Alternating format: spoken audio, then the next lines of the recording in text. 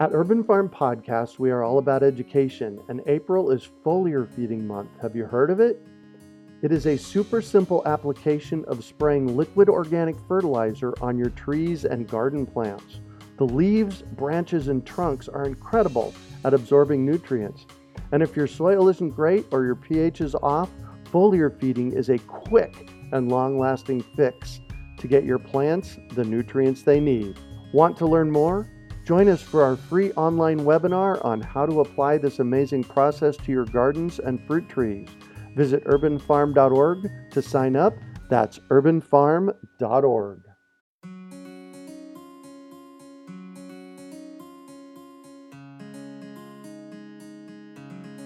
Greetings, urban farmers, gardeners, and healthy food visionaries. Farmer Greg here, and welcome to the 641st episode of the Urban Farm Podcast, where every day we work together to educate and inspire you to become part of your food revolution. Today is Farmer Friday, a quick gardening tidbit. Each episode will feature less than 10 minutes of essential content for your growing success. Today we're talking with Christy Wilhelmi of GardenNerd.com about garden soil prep for success. Today we're talking with Christy Wilhelmi of GardenNerd.com about garden soil prep for success. Welcome, Christy. Thanks. I'm happy to be here. I am so glad you're back again. I love our chats. Thank you. Yeah, we kind of go off, don't we? Yes, we do. Absolutely. So, garden soil prep for success. I am a huge proponent of the single biggest, most important, spectacular thing you can do in your garden is build healthy soil. So, it sounds like that's where we're going. So, let's jump in. That's right. It's the foundation of a healthy garden, and your garden is really only as good as its soil. So, we want to facilitate life above ground as well as below ground with the soil food web, which you are probably familiar with. But the soil food web is that network of fungi, bacteria, protozoa, nematodes, and all the other stuff that coexists in the soil. And our job is to make sure we give them something to feed on so they can bring nutrients to our plants. That's really the long and the short of it. So I'm all about making sure that your soil microbes have what they need to give your plants what they need. Great. So what do our soil microbes need? They need humic acids and they need sugars. That's the starting point for bacteria and fungi. And so, the plants will exude that. And so, but you can also add them by putting down compost and worm castings and compost tea and worm tea. Those things will help feed your soil microbes. And also inoculate, compost tea in particular, will inoculate your soil with more microbes to increase the population, because the population will decrease over time, especially if we're using chlorinated water to water our gardens with. They're antimicrobial, right? So, yeah. And so my three biggest things to use are compost tea, and worm castings. Oh, and fourth, mulch, because mulch is a fungal food. So if you are doing no-till gardening, you can just layer these things on top of the garden and the microbes will work their way, they'll surface and pull those nutrients down and that organic mass down to break it down and work it into the soil themselves. If you are working with compacted soil and you need to break it up, I tell people to give their tiller to someone they hate and let them ruin their soil, but I'm not opposed to, broad forking or using a digging fork to loosen compacted soils and just lift it and just get it loose enough and then put down those nutrients. The compost, work that in. Because of course, compost works as a sponge for sandy soil and an aerator for compacted clay soil. Yep. So it's the solution, it's the soil nirvana solution for both of those problems. Great. So I want you to explain a couple things for us while I got you here. What's a broad fork? Broad fork. It looks like a giant rake. Usually it's as tall as a person. The handles are as tall as a person. And then it's got this long, flat metal bit that you step on, and attached to the bottom of that metal bit are usually 10 to, between 5 and 10 to 12 tines that dig into the soil. So you step on it, you push it into the soil, and then you rock those handles back toward the ground, and it basically heaves up the soil without totally chopping up the network of fungal connections and everything. So you're lifting and aerating the soil without totally frappéing it with a tiller. Wow. Nice. I've seen Yeah. them in action before. I've never actually used one, and they look really cool. Yeah, I haven't either because my garden is very small. So I use a digging fork for the same. You can use a digging fork if you have a small space garden. So a 4x4 bed or a 4x8 bed, you don't need a broad fork. But if you're talking about like 100-foot row in the ground, then that's for you. That's the tool for you. Yeah. Awesome. And compost tea and worm tea. Explain a little bit more about that so that we can kind of grasp it. Sure. I'm when I refer to compost tea and worm tea, I'm not talking about taking compost or worm castings and putting it in a bag and soaking it overnight in a bucket of water. That is what would be called an extraction, where you're basically massaging the soil bag and it's extracting what microbes exist in that soil, in the compost or the worm castings, and pulling it out into the water.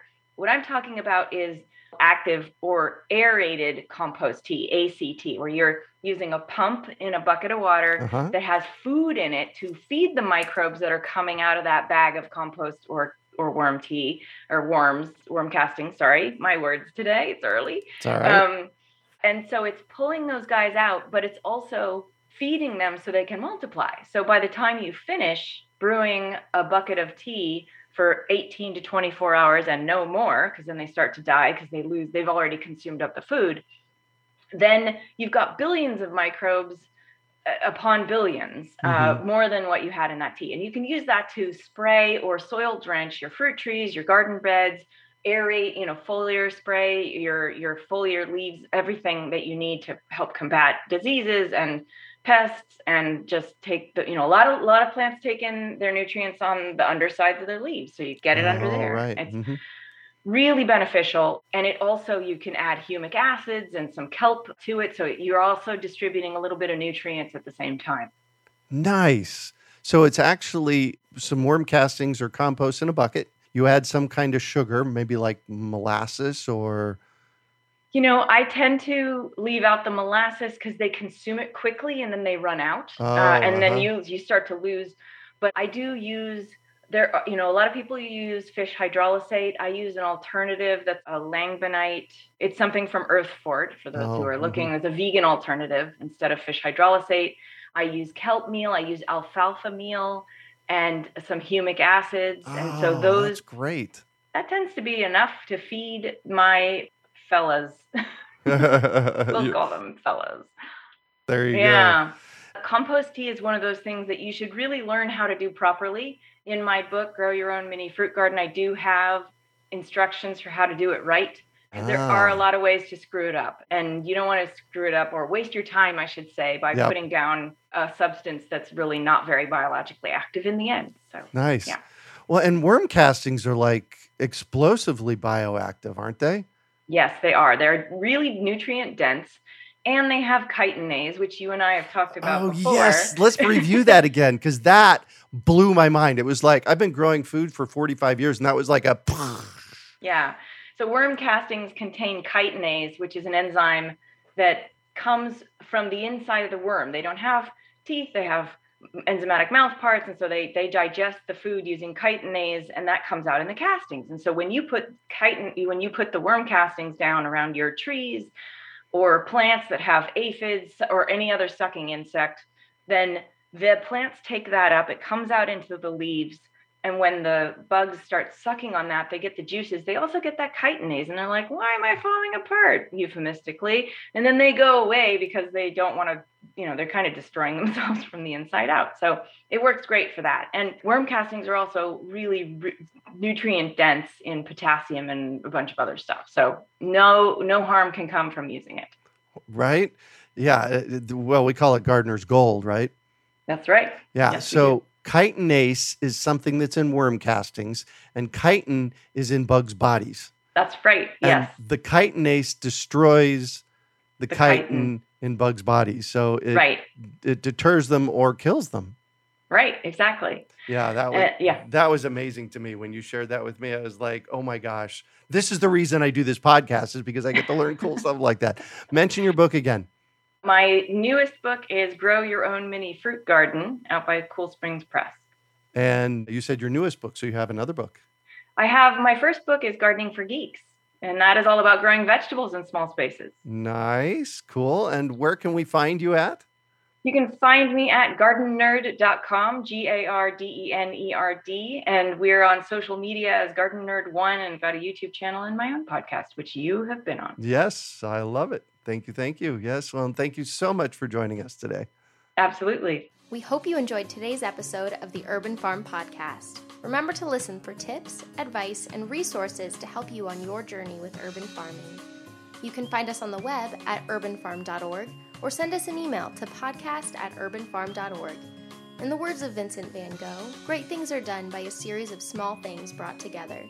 Be encouraged that with each lesson learned and skill developed, you are one step closer in the direction of your dreams. One of the first things that many of us learn when we start to garden is how to water and fertilize the soil. But there is an exception to this rule, and it's called foliar feeding. You should foliar feed or water the leaves of your plant with liquid fertilizer when you want certain nutrients to be absorbed better. Not only are the leaves great at uptaking liquid fertilizer, if your soil isn't very good or your pH is off, foliar feeding can help your veggies and fruit trees quickly get the nutrients they need to thrive.